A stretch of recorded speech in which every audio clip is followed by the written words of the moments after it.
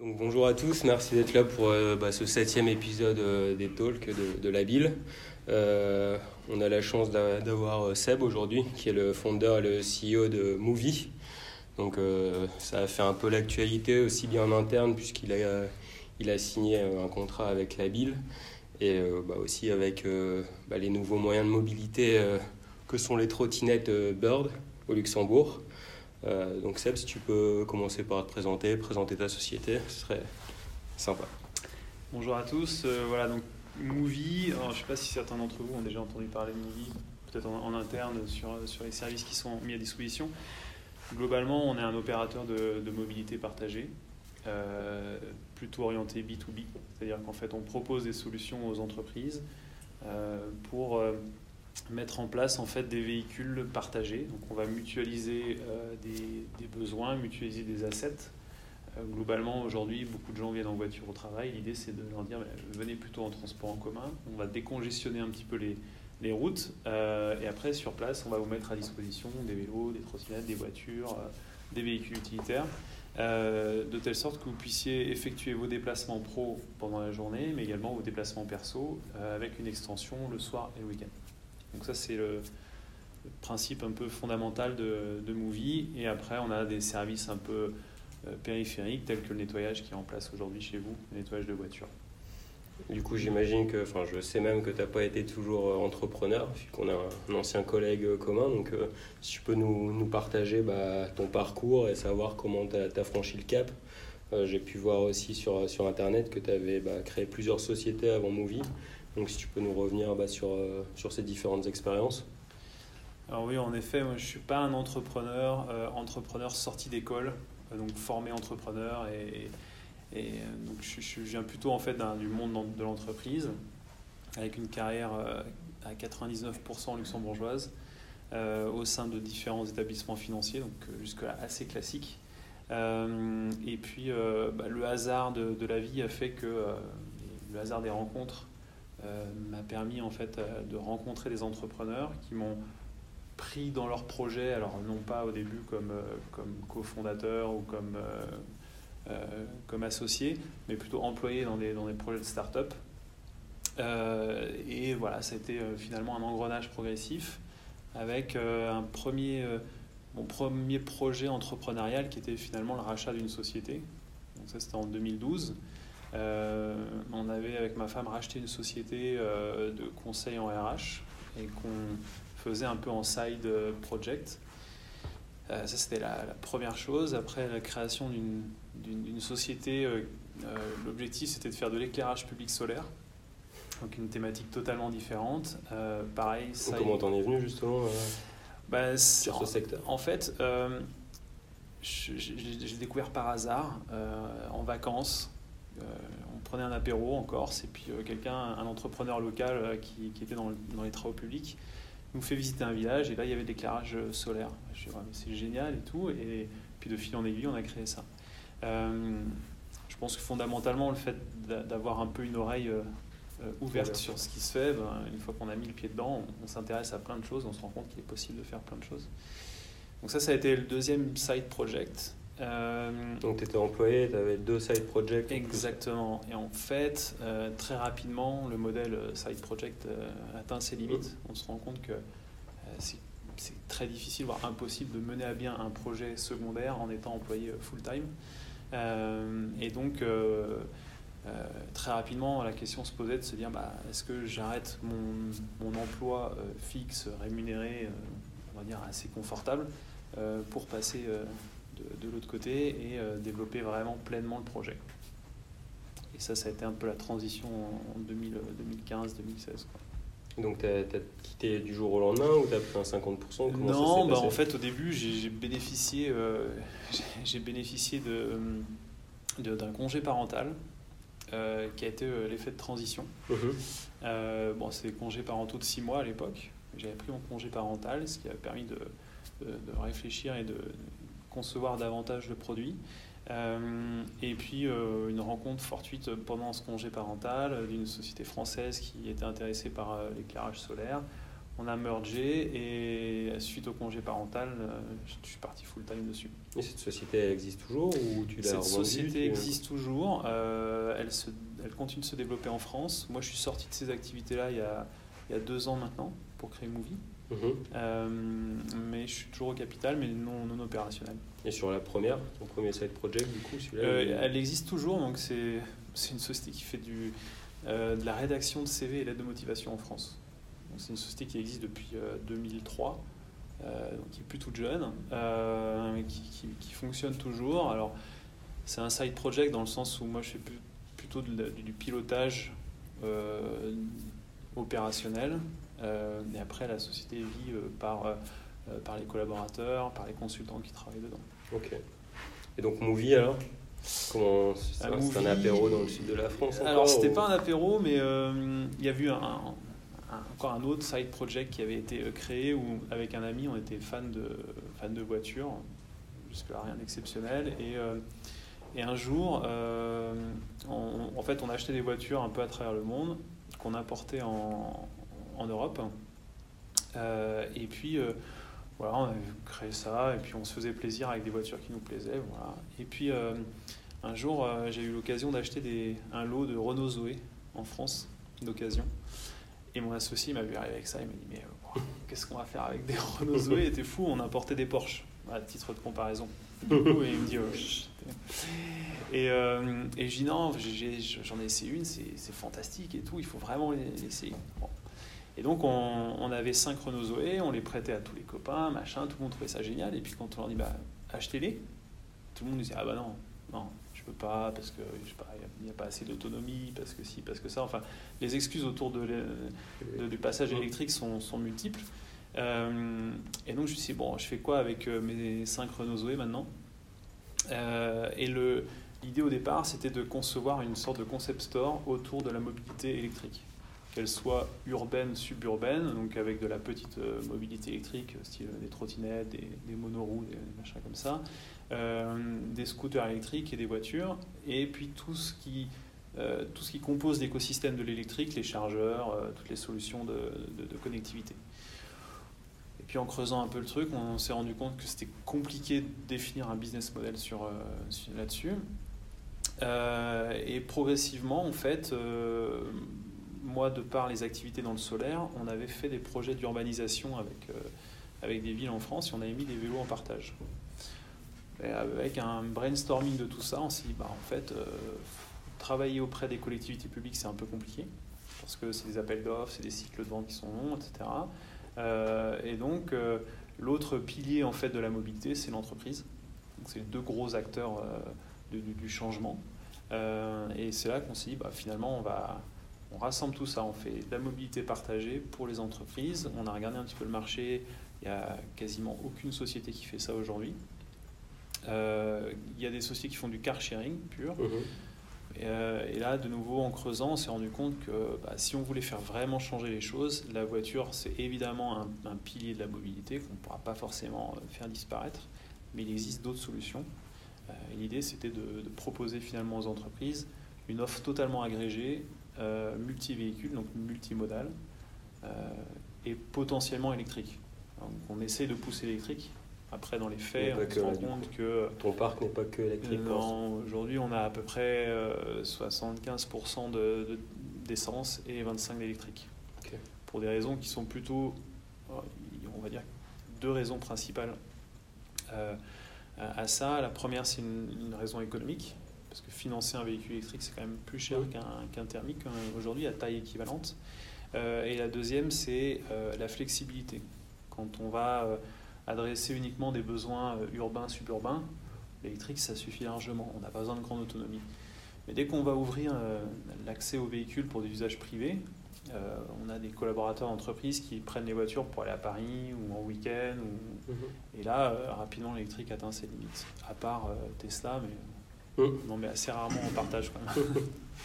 Et du coup, si tu peux nous parler un peu plus de Movie en tant que tel, avec le business case qu'il y a derrière, le pricing, comment tu génères de l'argent, qui sont tes clients, si tu peux nous partager quelques infos là-dessus. Ouais, alors les clients, grosso modo, c'est les sociétés. Alors pour l'instant, on est très, très focusé sur le marché luxembourgeois.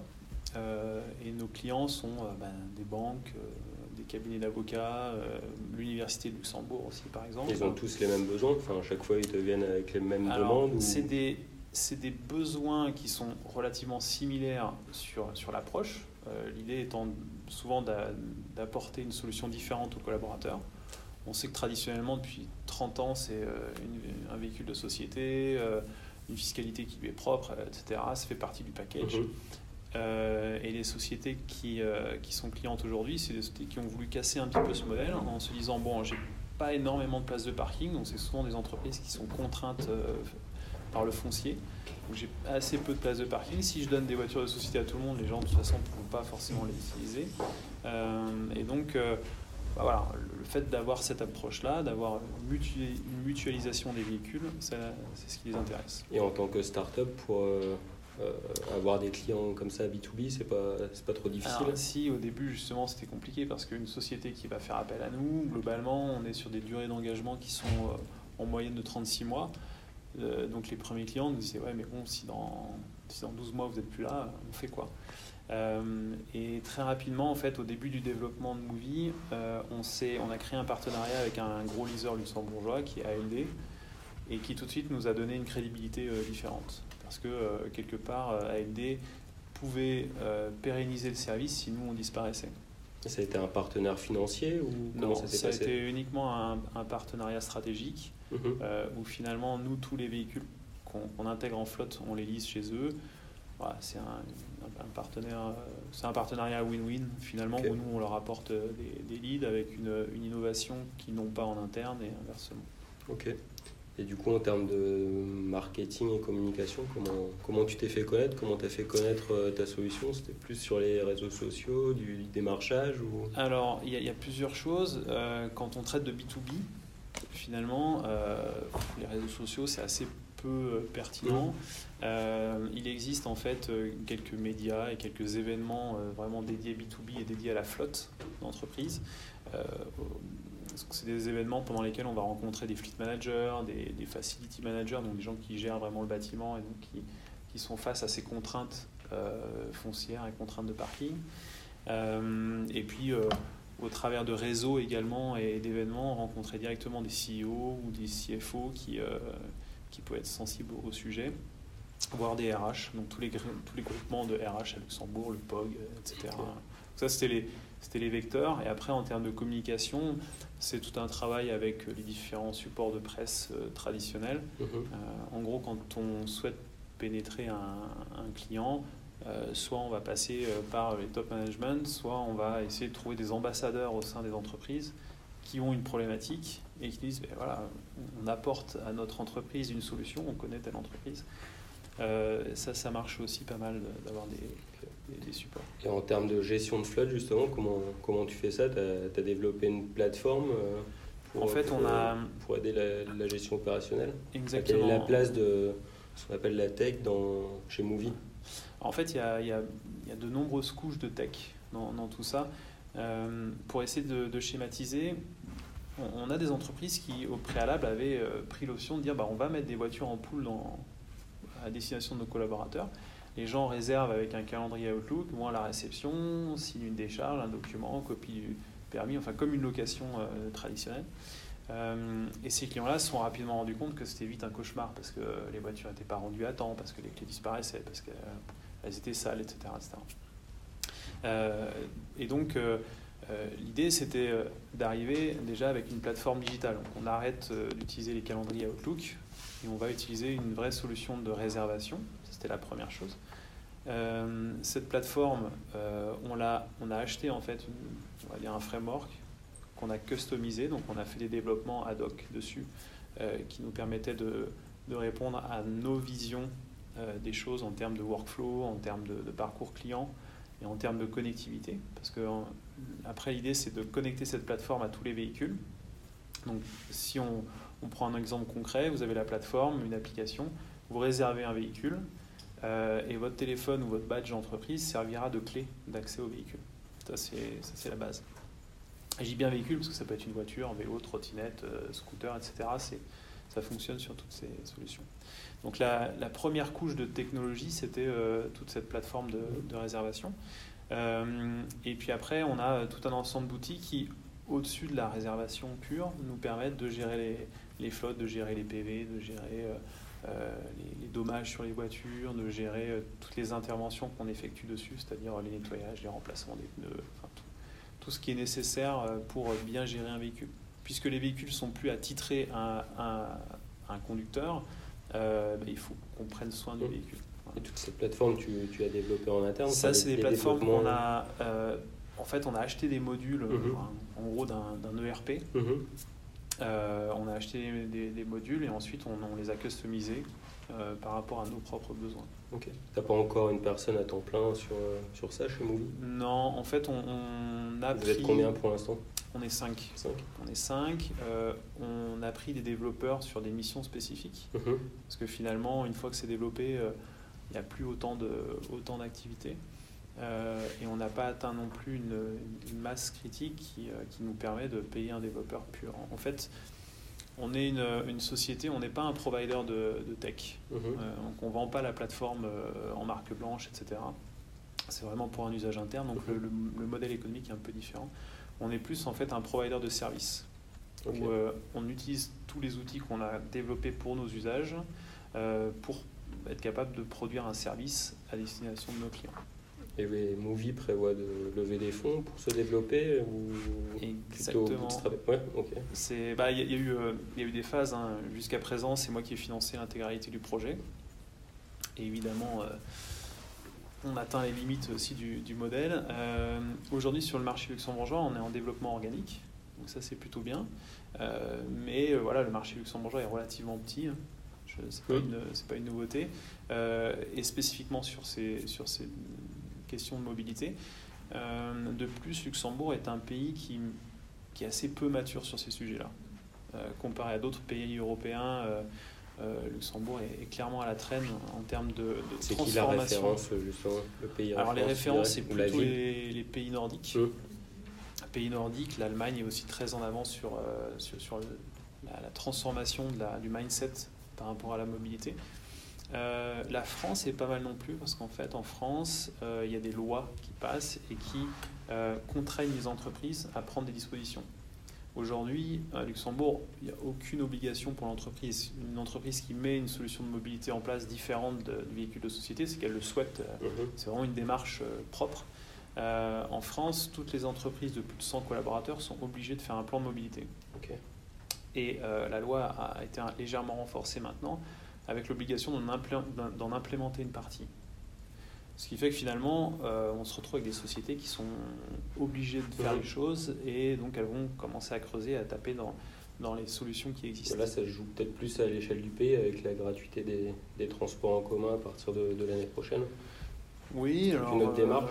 Ouais, moi je vois ça d'un œil un peu critique, mais pour moi c'est une annonce très marketing de la part du gouvernement. C'est très bien de les rendre gratuits, mais je ne pense pas que ce soit vraiment l'élément déclencheur.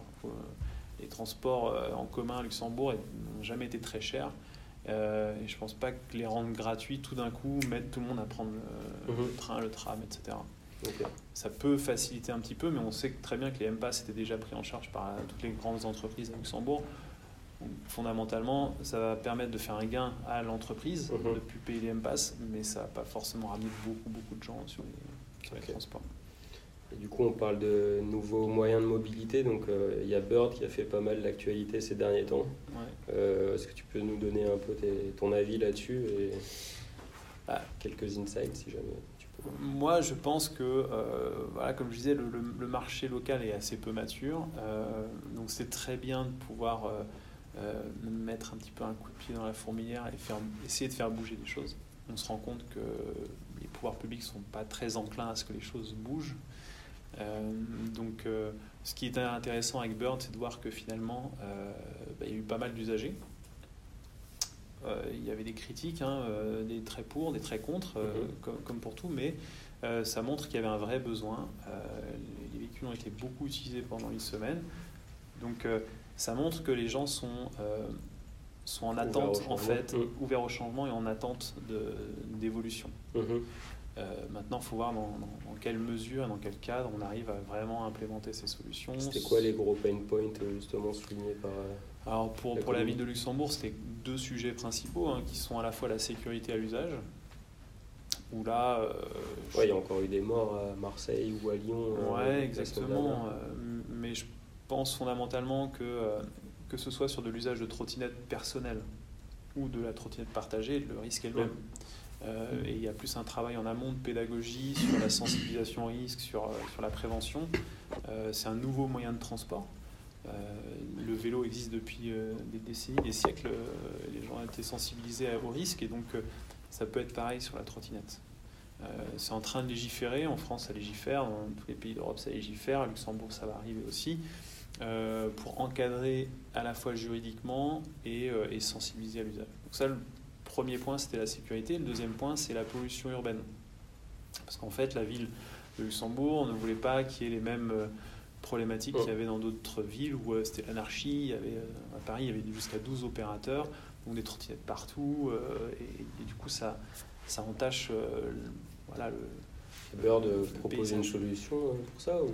Alors, Bird propose 2 solutions. La première, de toute façon, la manière dont ça avait été implémenté au départ, c'était de dire on dispatche les trottinettes sur le territoire. Donc il y avait une zone qui était définie, qui était uniquement le Kirchberg et le Glacis. Les trottinettes sont dispatchées tous les jours sur des nids, des emplacements bien définis. C'est jamais sur des passages piétons, c'est jamais sur des passages pour les personnes à mobilité réduite, etc.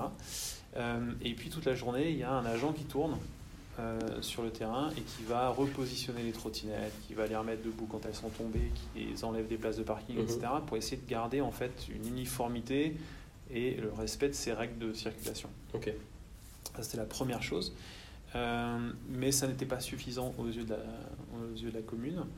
Le deuxième point, c'est éventuellement de créer des espaces de stationnement dessinés au sol. Donc, ça a été créé à Anvers, et ça marche plutôt bien. Où finalement, les nids, qui étaient des nids dits virtuels, où on dispatchait les trottinettes, mais seul l'opérateur avait positionnement sur son application. Là, maintenant, ça va être des nids physiques, où il peut y avoir un dessin au sol. Donc c'est plus comme des Vélib, quoi, en fait. Exactement. Donc il faut à chaque fois la redéposer. Exactement. Donc c'est un peu moins flexible à l'usage que vraiment du free floating pur, mais c'est une alternative qui va être proposée à la commune. Après, la commune peut refuser et à ce moment-là, de toute façon, il n'y aura plus jamais de Bird à Luxembourg et probablement plus jamais de trottinette. Parce que il y a déjà eu un projet l'année dernière qui avait échoué.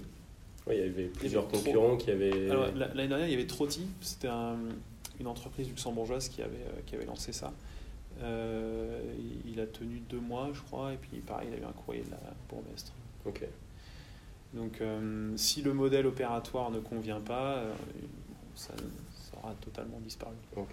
Mais ça aurait eu le mérite, en fait, de sensibiliser un petit peu les gens à ce qui peut exister et à ce qu'on peut entrevoir, alors peut-être pas pour maintenant, mais peut-être d'ici 1, 2, 3 ans, quand les infrastructures auront évolué, quand le cadre législatif aussi. Toi, les trottinettes, c'est quelque chose que tu proposes aux sociétés avec qui tu travailles ou pas du tout? Aujourd'hui, nous, on fait du partage de trottinettes en entreprise. Maintenant, c'est encadré parce qu'on a... Donc ce serait des trottinettes équivalentes au Bird, mais c'est le cas. Aujourd'hui, c'est à peu près les mêmes trottinettes, on utilise les mêmes systèmes. Par contre, ce qu'on fait, c'est que quand on l'intègre dans une entreprise, cette pédagogie à l'usage, on le fait en amont. On forme en fait 100% des usagers à nos solutions. On les forme vraiment en face-to-face, on voit tout le monde. Et donc, on va passer au travers de toutes les questions qu'il puisse y avoir par rapport à l'usage, par rapport à la technique de comment utiliser l'application, etc. Et aussi les règles de sécurité, les règles de bonne conduite par rapport au véhicule. Et globalement, les clients chez qui on a des trottes, on n'a jamais eu d'accident pour l'instant. Il y en a combien en circulation? Bon, on n'en a pas beaucoup, on a presque 30. Et ça plaît aux employés et aux entreprises qui proposent? En fait, on avait, dans toutes les entreprises chez qui on a des trottinettes, on a aussi des vélos. Et au début, on a début 2019 à implémenter des trottes.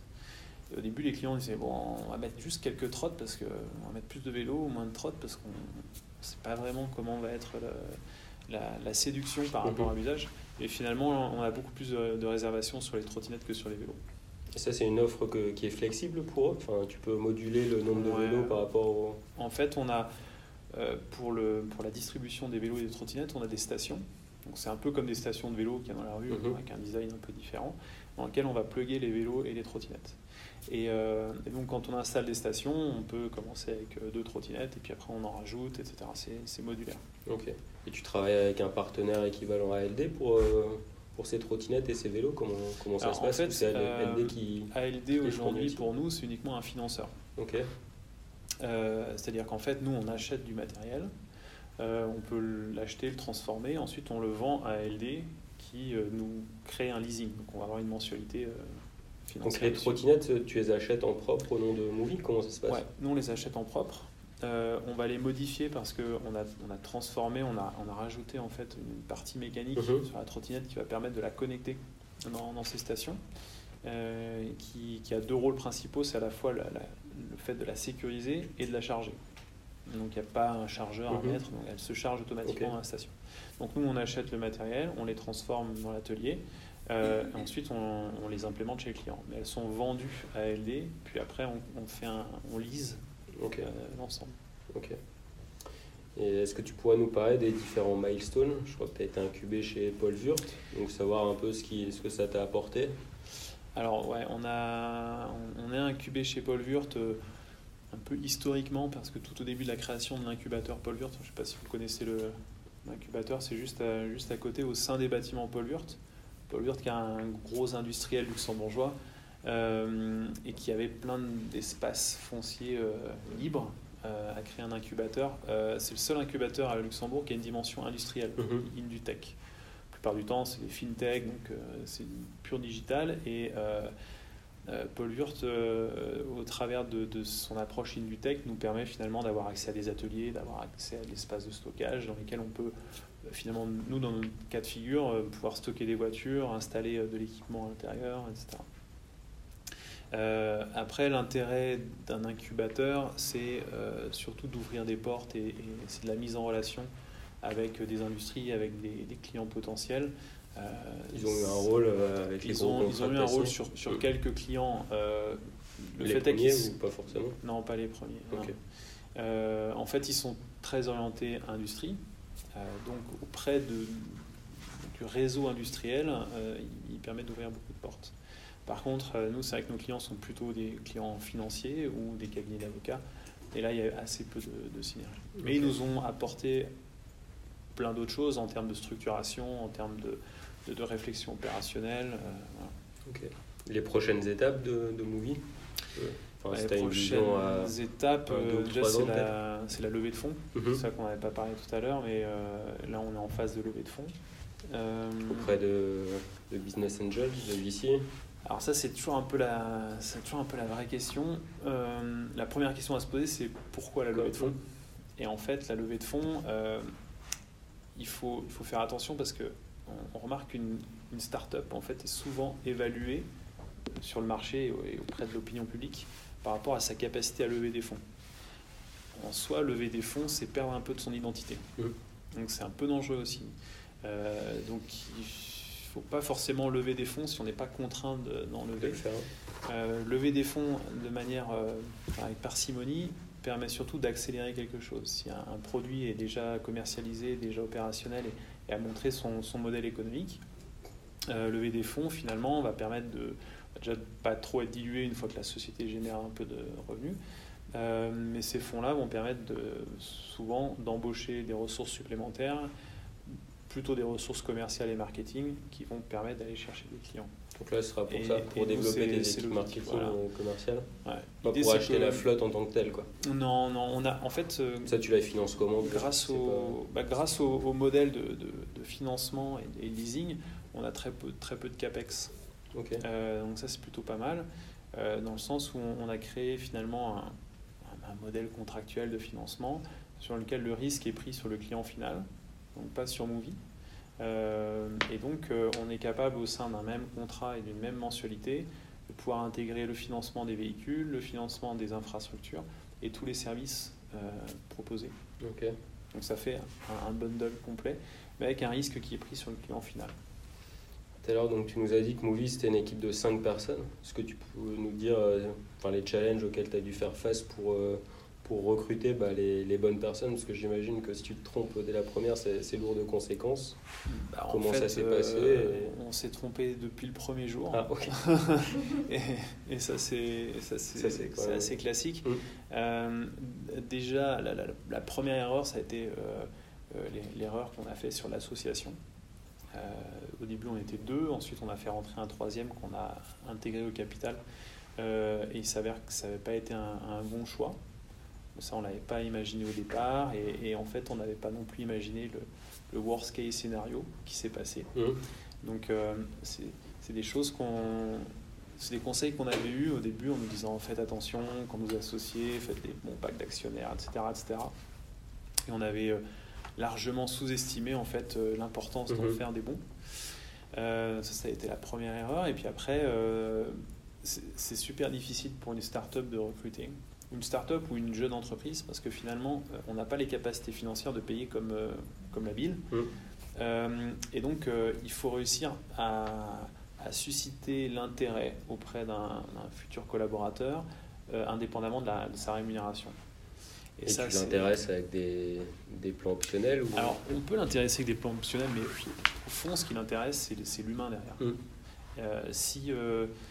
Il faut qu'il aime le produit. Il faut qu'il aime le projet, il faut qu'il aime l'équipe. Et en fait, ça, on ne l'avait pas non plus compris au départ. Donc, il fallait... on n'est pas des recruteurs, on n'est pas des RH.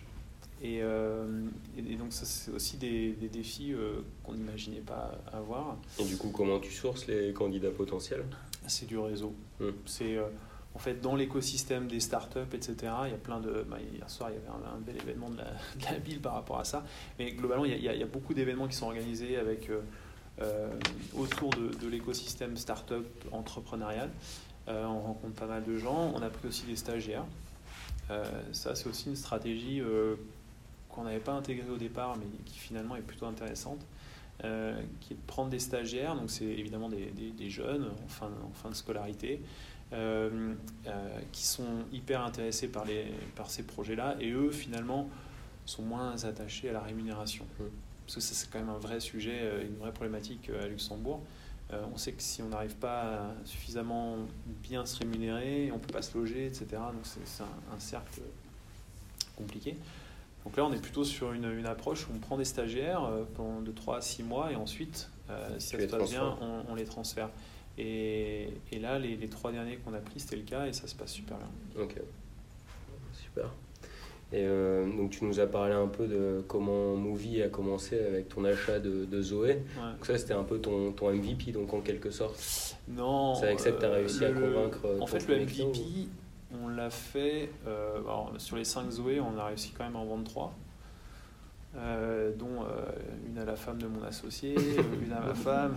Voilà. Ça n'a pas été un succès commercial fabuleux, mais non, le MVP a commencé où finalement, quand on a voulu s'intéresser au partage, on a acheté une plateforme de partage, et on a équipé une première voiture, et là on s'est fait la main dessus sur la partie technique, etc., pour comprendre comment ça fonctionnait. Donc ton premier client, c'était qui? Le premier client, c'était nous, finalement. Donc pas un vrai client. Le deuxième vrai client, c'était ALD, où finalement, tout au début de la réflexion, quand on a conçu finalement le produit au sens PowerPoint du terme, on avait... pendant 3 mois, on a fait un super PowerPoint. On est allé voir pendant 1 mois des clients. On allait voir tous les plus gros corporates de Luxembourg, et nous tous regardaient avec des yeux comme ça. Et puis derrière, après, on s'est rendu compte que finalement, on n'y arriverait pas sans l'appui d'un financier tel ALD ou un autre. On a fait le tour des leasers. ALD, on a eu un très bon contact avec ALD. Et suite à ça, ils nous ont dit OK, on peut envisager un partenariat, mais il faut qu'on teste. Alors on dit OK, nous on a testé pour nous. On implémente la même chose chez eux. On avait fait quand même pas mal d'évolutions depuis. Ils ont testé pendant 6 mois, et au bout de 6 mois, là, on a décidé de commercialiser l'offre ensemble. Ok. Et c'est quelque chose auquel ils n'avaient pas pensé à faire en interne, du coup ? Pourquoi ils sont passés par une... Exactement. En fait, aujourd'hui, sur le marché de la mobilité, ALD comme LeasePlan, comme tous les autres leasers, progressivement ont des solutions en interne. Ont des solutions, mais qui font uniquement du car sharing. C'est la première chose. Donc en fait, ALD était intéressé d'avoir une approche un peu plus large, et donc cette approche multimodale. C'était le premier sujet. Et la deuxième chose, c'est que tous les leasers ont une solution digitale, et finalement ils vendent la solution digitale à leurs clients. Et on se rend compte d'une chose, c'est que finalement, nos clients ne sont pas des gestionnaires de flotte, et ce n'est pas leur métier. Je prends la BIL, le core business, ce n'est pas de gérer une flotte de véhicules partagés. Et donc quand on délivre une plateforme digitale, ça veut dire avoir une ressource en interne, ici, par exemple, qui va gérer la flotte tous les jours, 24/7, c'est pas raisonnablement envisageable. Et donc ce qui est intéressé à LD, c'était de se dire, finalement, on a une offre packagée qu'on peut vendre à nos clients. Ce qu'ils n'avaient pas en interne, et ils n'ont pas la structure opérationnelle, la structure de coût qui permet de le mettre en place. Ok. Et du coup, ton premier feedback sur la collaboration avec la BIL, comment ça se passe ? Ça se passe plutôt bien. Je ne sais pas s'il y en a chez vous qui ont fait appel au service, mais ça m'a l'air plutôt bien. En fait, pour donner un peu plus de détails stratégiques sur ce qu'est le nettoyage c'est évidemment pas notre core business. Mais quand on a mis nos premiers véhicules en flotte, très rapidement, il fallait les nettoyer. Et en fait, sur l'approche du nettoyage, on s'est dit, les véhicules sont chez nos clients, comment on va faire pour les nettoyer ? Aujourd'hui, on pouvait faire soit du nettoyage à sec, mais c'est quand même au travers de l'utilisation de pas mal de produits chimiques, détergents, etc. Il n'y a pas de secret si on remplace l'eau par ça. Et nous, on s'inscrivait clairement dans une démarche éco-responsable. On a essayé de trouver autre chose. Le car share, ce n'était pas envisageable, les car wash non plus. Et donc la solution, c'était le nettoyage vapeur. Le hasard a fait qu'au début, on a travaillé avec un partenaire qui faisait ça depuis 10 ans à Luxembourg. Il avait sa petite camionnette, il faisait des nettoyages vapeur. Et il était tout seul, il n'arrivait pas à développer son activité. Et en fait, on l'a racheté. Je sais plus, il y a 1 an, un truc comme ça. On l'a réintégré. On s'est dit, finalement, ce service-là, on le propose pour nos propres flottes. On va aussi le proposer pour les flottes des entreprises chez qui on est. Donc il passe de société en société. Exactement. Il va de société en société. Et l'idée, c'est évidemment, comme on n'a pas suffisamment de voitures aujourd'hui pour qu'il soit full-time sur nos propres voitures partagées, il complète son planning avec... Ça, c'était la première réflexion. Et puis la deuxième, finalement, c'est aussi un peu un cheval de Troie stratégique. Parce que tu mets le pied dans la porte. On met le pied dans la porte. Et quand on arrive dans une entreprise en disant « Ah, j'ai une solution de mobilité pour vous », souvent les gens nous regardent et disent « Ok, je mets ça dans la pile des projets qui sont absolument pas prioritaires et puis on verra plus tard ». Et c'est assez compliqué parce que on est face à des clients qui sont assez peu matures sur ces sujets-là, de nouveau. Donc il y a un long travail. Il y a des clients qu'on travaille depuis 1 an et demi déjà pour leur expliquer les intérêts, les convaincre, etc. Et le fait de mettre finalement le pied dans l'entreprise avec la marque, et ça permet d'accélérer parfois un peu les choses. Ok. Super, on arrive à la fin de ce talk. Je ne sais pas si vous avez des questions pour Seb. Moi j'ai une question. Le fait d'avoir ciblé dès le départ donc le marché B2B et la configuration en fait propre du Luxembourg, on voit des frontaliers qui augmentent énormément. Est-ce que Moovy ne pourrait pas être une réponse aussi à la mobilité partagée, mais pour les frontaliers, et donc plus le marché en fait de particuliers? Alors, c'est une vraie question, une vraie difficulté sur le marché luxembourgeois par rapport à d'autres marchés en Europe. C'est cette grosse différence de besoins entre les résidents et les frontaliers. Donc ça, c'est évidemment compliqué. Maintenant, sur le marché du B2C pur, c'est très compliqué parce que c'est des modèles souvent qui ne sont pas rentables. C'est des modèles qui sont subventionnés. Aujourd'hui, à Luxembourg, il y a 2 sociétés qui font ça et qui sont des sociétés publiques qui n'ont pas de contraintes de rentabilité. Donc à un moment, la question se posait de se dire, on peut faire ça. Et les 2 freins sont à la fois la rentabilité du projet et l'accès au foncier. Pour mettre une solution B2C, il faudrait avoir accès aux gares ou il faudrait avoir accès à des espaces de stationnement. Les espaces de stationnement, la commune refuse de les donner. et les gares, CFL refuse de les donner. Et en fait, nous, on est arrivé juste un peu avant CFL Mobilité qui offre Flex aujourd'hui. Et quand ils ont créé leur offre, qui est finalement une offre qui était déjà créée par une autre société qui s'appelait Citymove à l'époque, qui était détenue par Enovos, on s'est dit de toute façon, le marché B2C à Luxembourg, c'est pas pour nous. Donc, globalement, dans le monde, et spécifiquement en Europe, il y a une seule société qui est légèrement à l'équilibre en car sharing public, B2C, c'est une société en Suisse. Sinon, toutes les autres sont déficitaires. Donc c'est aussi un peu compliqué de baser un modèle là-dessus. En fait, on se rend compte d'une chose, c'est que l'usager, si on lui faisait payer le vrai prix du service, il ne ferait pas appel au service. Parce que finalement, mettre une voiture dans la rue pour être utilisée de manière sporadique, c'est beaucoup de coûts. C'est beaucoup de coûts opérationnels, donc c'est évidemment le financement de la voiture, mais c'est aussi beaucoup de coûts opérationnels pour la maintenir en bon état, pour la remettre aux bons endroits. Je vais essayer de schématiser, mais sur le partage aujourd'hui, il existe 3 modèles de fonctionnement.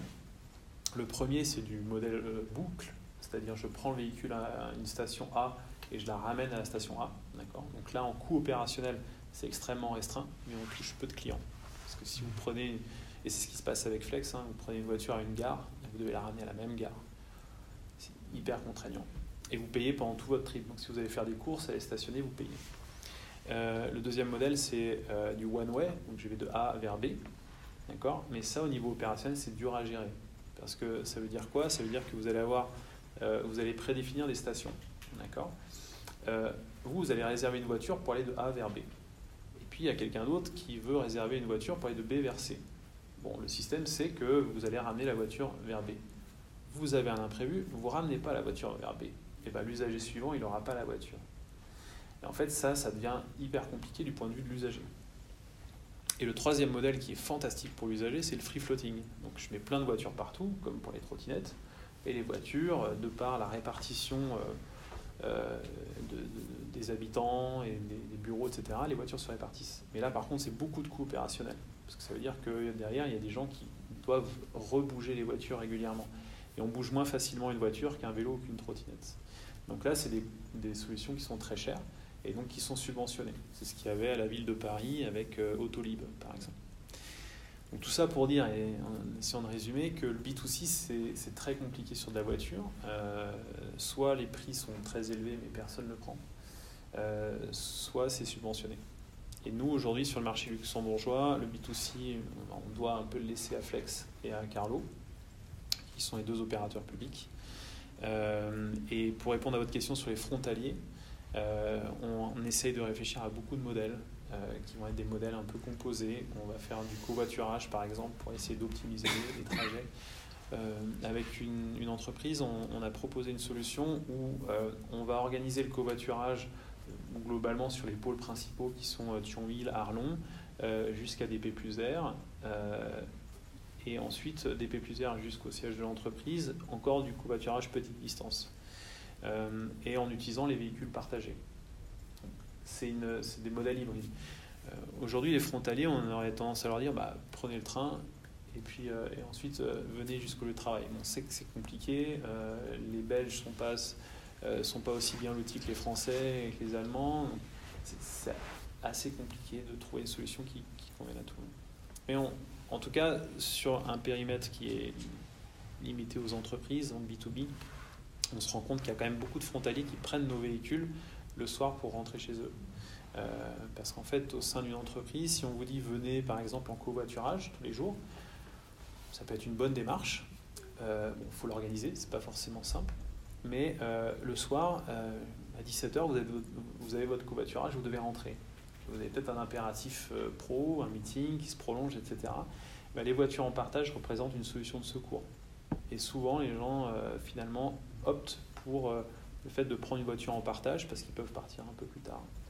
Donc c'est l'addition en fait de différentes solutions qui font que chacun peut trouver son équilibre par rapport à ses contraintes personnelles et professionnelles. J'espère que j'ai répondu à... D'autres questions? Ouais. Vous avez parlé des 3 modèles, et vous êtes plutôt dans quel modèle alors nous, en B2B, on utilise les 2 premiers modèles, le boucle, ou le one-way. Le one-way, c'est utilisé quand on a des clients qui sont multi-sites. Je prends le cas de l'université, par exemple, il y a 4 sites à Luxembourg. Et avec eux, en fait, on a opéré un modèle hybride avec de la boucle et du one-way. C'est-à-dire qu'on analyse un peu les flux. Il y a beaucoup de flux entre campus. On n'a pas tout mis en one-way, justement pour les contraintes dont je parlais. C'est qu'il y a des gens, finalement, qui avaient prévu de faire un trajet et qui ne le font plus. Et après, on met des usagers dans des situations où il n'y a plus de véhicule. Je ne sais pas, si votre bureau principal est à Belleval et vous êtes coincé au Kirchberg en fin de journée, un peu compliqué de revenir. Donc on a un modèle hybride. Donc, grosso modo, on a 10-15% de la flotte qui est en one-way, le reste en boucle. Et globalement, le principe, c'est que de toute façon, vous venez sur votre lieu de travail, vous prenez le véhicule et donc vous le ramenez là. Le jour où vous en avez besoin à titre privé, le soir ou le week-end, il est juste au pied de votre bureau, vous le prenez, et puis lundi, vous revenez et vous le ramenez. Donc le lieu le plus stratégique pour prendre un véhicule reste quand même le lieu de travail. Non, c'était un peu ma question justement, ça a répondu. Et en fait, c'est vrai que la problématique des frontaliers, moi je dis que ce serait super de sortir de la gare, de pouvoir prendre la trottinette, qu'elle soit maintenant de l'entreprise ou autre, mais qu'on puisse aller d'un point A à un point B, et puis le soir, pareil, de pouvoir... mais vous expliquez qu'effectivement, c'est compliqué d'avoir un parc, en fait, proche de la gare. C'est la grande difficulté, c'est l'accès au foncier, quoi. C'est ça qui est dommage, parce que exactement. On pourrait même s'imaginer que ça appartient, il y a un partenariat qui est fait avec la ville, que donc ça dépend du ville, mais que la trottinette peut quand même pas être ramenée le soir, quoi, être mise sur cette borne, gare ou ailleurs. En fait, on a essayé de mettre ça en place, parce que l'accès au foncier dans la ville, c'est impossible. On avait essayé de mettre ça en place avec un P+R. En disant le P+R Sud, par exemple, on va mettre une station, on va l'équiper, et les gens viennent se garer et font le dernier ou les 2 derniers kilomètres en trottinette. Et de nouveau, l'exploitant de l'espace, alors je ne sais plus qui s'occupe du P+R Sud, refusait qu'il y ait la moindre installation sur le foncier. Et là, c'est compliqué, quoi. Après, chaque entreprise aura ses besoins. Donc, imaginons qu'il y ait une station Price, de Watt, Bid, etc. Il y aura plein de stations de trottinettes sur le parking. Il y a un arbitrage à faire. Donc, l'accès est compliqué. Mais ce qui se passe souvent, et vous n'êtes pas les seuls à avoir cette problématique, où le gros flux arrive à la gare de Luxembourg, les entreprises, progressivement, proposent des approches de budget de mobilité globale. C'est-à-dire qu'avant, vous aviez un budget voiture.